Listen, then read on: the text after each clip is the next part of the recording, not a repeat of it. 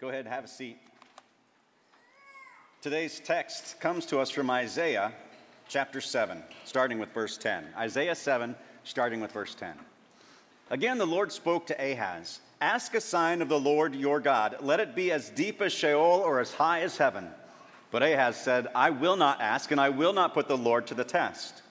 And he said, "Hear then, O house of David, is it too little for you to weary men, that you weary my God also? Therefore the Lord himself will give you a sign. Behold, the virgin shall conceive and bear a son, and shall call his name Emmanuel. He shall eat curds and honey when he knows how to refuse the evil and choose the good. For before the boy knows how to refuse the evil and choose the good, the land whose two kings you dread will be deserted. The Lord will bring upon you and upon your people and upon your father's house such days as have not come since the day that Ephraim departed from Judah, the king of Assyria."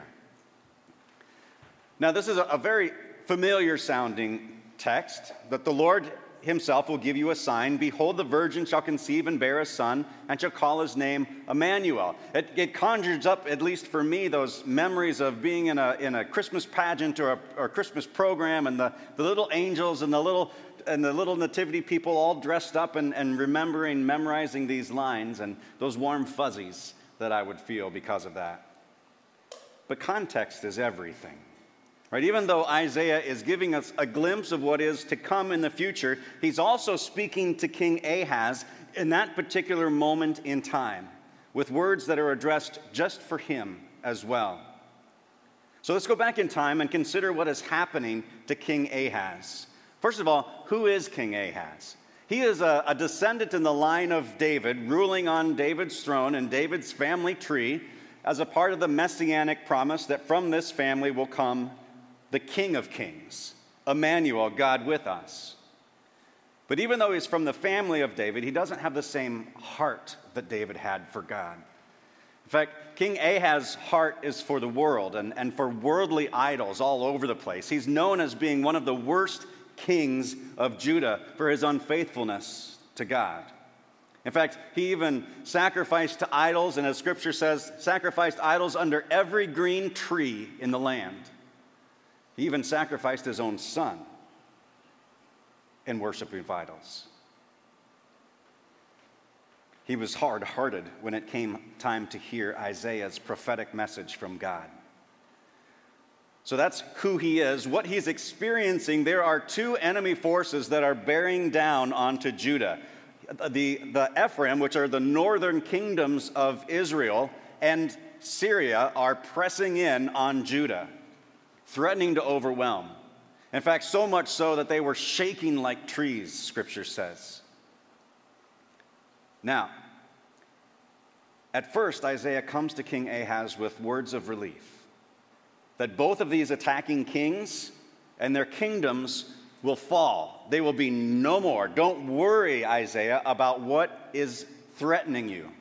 Here's the catch. They will fall in 65 years. Okay, but what about the here and the now?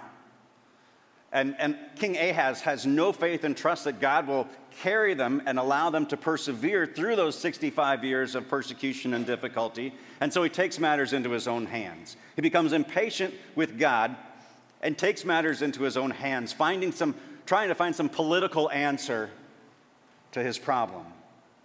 And he's faced with this critical decision. Should he, as Isaiah says, be careful, be quiet, do not fear, do not let your heart be faint, wait on the Lord 65 years, or act now, take matters into his own hand to preserve his own reign? And I want to dig deeper into this decision that has everything to do with patience and trust in God. Patience. Let me define patience for you, because patience is not procrastination. It's not just putting something off that needs to be done. Patience is also not doing anything, right? We are to continue in the mission that God has given us, being patient for his return. And that mission that God has given us is awakening hearts in every generation to the power of life in Christ. We are to continue to do that until he returns. Patience is also, hear this clearly, patience is also not encountering miserable circumstances and grumbling and complaining. That's just being miserable. But being patient is being filled with peace, confidence and trust in God, and enduring difficulties with joy. That's patience. King Ahaz had zero patience. Our text says that he was under siege from Syria and Israel, the northern tribes of Israel, and Ahaz reaches out to a guy named Tiglath-Pileser. He's the king of Assyria, trying to find assistance from him. He sets up altars all over Jerusalem to other gods, making sacrifices and offerings to other gods. And he epitomizes our own human hearts of that sleepy, groggy, sinful heart that is constantly seeking something other than God for our security and our happiness. And God, through the prophet Isaiah, gives King Ahaz an incredible opportunity. Isaiah says, "Ask a sign of the Lord your God. Let it be as deep as Sheol or as high as heaven." In other words, King Ahaz, what would it take for you to trust in me?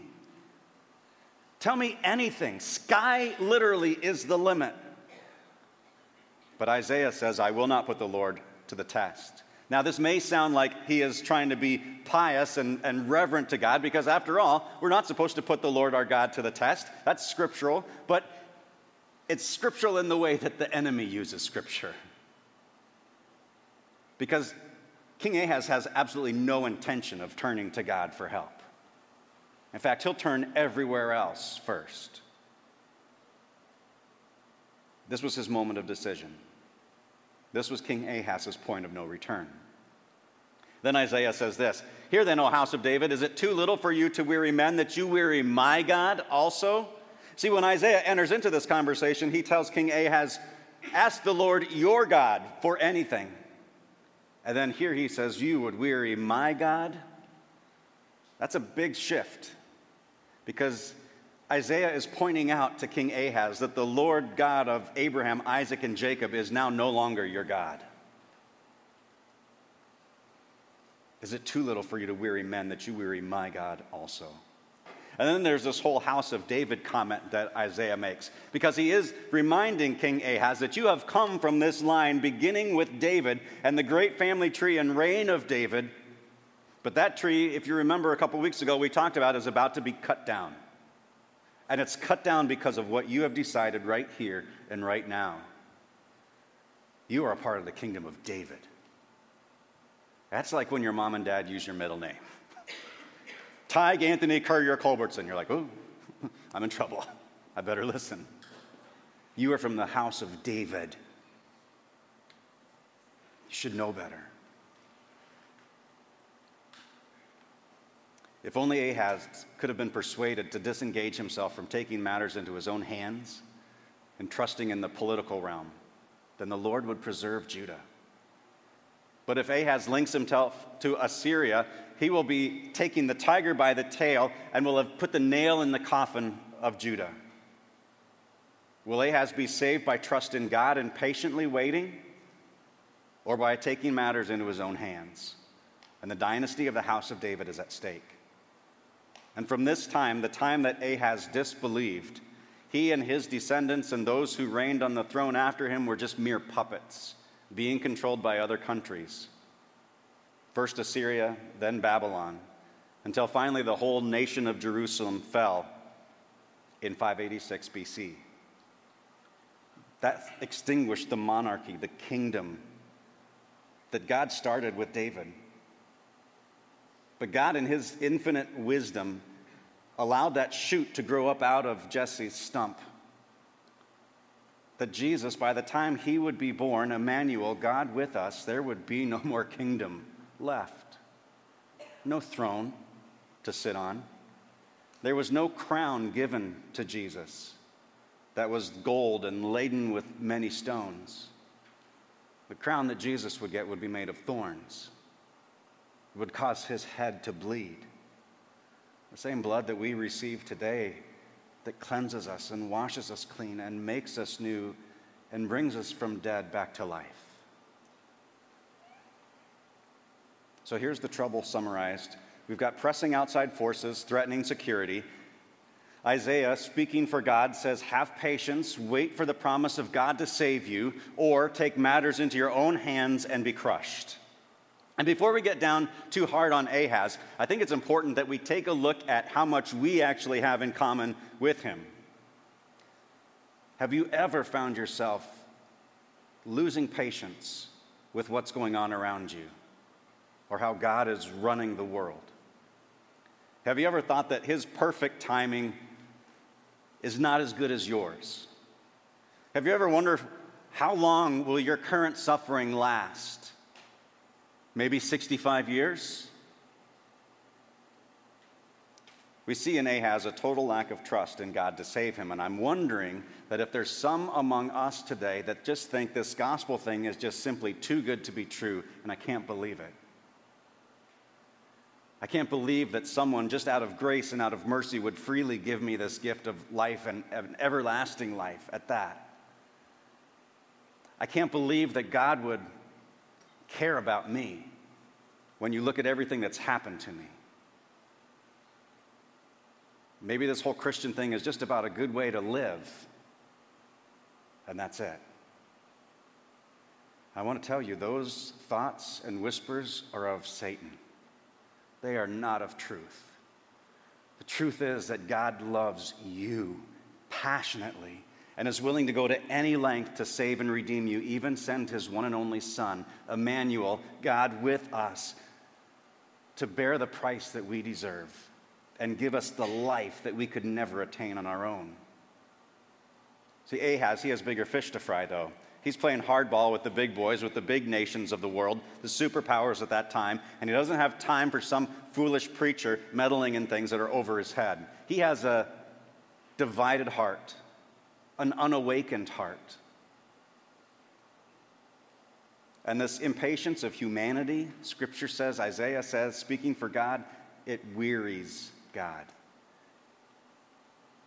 That's frightening. That every time we look to something else in idolatry, for something else for our own security, for our own sense of happiness or worth other than God, it wearies him. That should be frightening. Because when you stand in the presence of God, and this is why the message of Emmanuel was not good news for King Ahaz, but bad news. When you stand in the presence of God without a redeemer, that is a damned place to stand. But when you stand in the presence of God with Jesus' righteousness wrapped around you, Emmanuel, God with us, those words are sweet as honey. See, the truth is, we don't need any political saviors. Those don't exist. There is not a politician that will right the wrongs of the world. The world doesn't need politicians or world leaders or mighty armies. The world needs a Savior. That's exactly what we've been given with this Emmanuel promise. You see, the abiding truth of this particular passage is that faith in the Lord and in his promises are a practical approach to the problems that we face right now. Let me share with you the grace that's in this text. In verse 14, Isaiah says, "Therefore the Lord himself will give you a sign. Behold, the virgin shall conceive and bear a son and call his name Emmanuel." Here it is. The son born will be called God with us. All right, Ahaz, you refused to ask for a sign. I said sky was the limit. So literally from the skies, from the heavens, I will send my son to be the sign that I have come to redeem this world. The irony, the person who refused the sign is the one who receives the sign of Emmanuel. The gift that humanity has desperately needed and yearned for since the third chapter of recorded history will be given to someone who refused to ask for it. Now again, like I said before, in the context of King Ahaz, this is not a word of gospel, but a word of judgment. God with us, without a redeemer, is damnation. But we have a redeemer who's already paid the price to bring us back into a right relationship with God. God is with us, and the entire event of Jesus, his birth, life, death, resurrection, ascension, and promised return, makes that name Emmanuel gospel. Right before the words of our text today, God says through Isaiah, be careful, keep calm. In other words, be patient. If you're facing problems that threaten your security, then hear these words today. Paul wrote these words to the church in Philippi. This is Philippians 4, verse 6. Do not be anxious about anything. Instead, in every situation, with prayer and petition, with thanksgiving, tell your requests to God. And the peace that surpasses all understanding will guard your hearts and minds in Christ Jesus. You see, this peace that we have that passes all understanding, which means it's this peace that just defies logic. When you have that peace in you, it pushes out fears, it pushes out anxiety, and it enables you to be patient, to wait on God. This peace that we have with God, that we have a right relationship, not at war anymore because of our sin, but at peace because of Jesus' life, death, and resurrection, and our promised resurrection, that we are at peace with God. The strongest thing out there is at peace with us. And if God is for us, who can be against us? Hear these words. When there is questionable world leaders threatening nuclear weapons, trust in God. When there's rising inflation, trust in God. When Christian positions are being attacked as being by the moral, worldly people who know better, trust in God. Even when you don't see a way out, trust in God. Even when you don't see an end to the suffering, trust in God. Put your trust in Him, not in the government to bring solutions to your problems. Be careful and be calm and put your trust in Him. Because what is coming is beyond imagination how good it will be.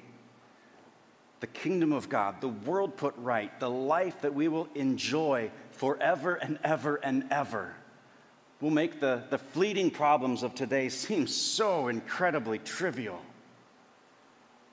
that you can endure with the strength and help of God. To turn to Him for your help, to Him for your salvation. Trust in Him. And that peace that passes all understanding will keep your hearts and minds in Christ Jesus our Lord. Amen.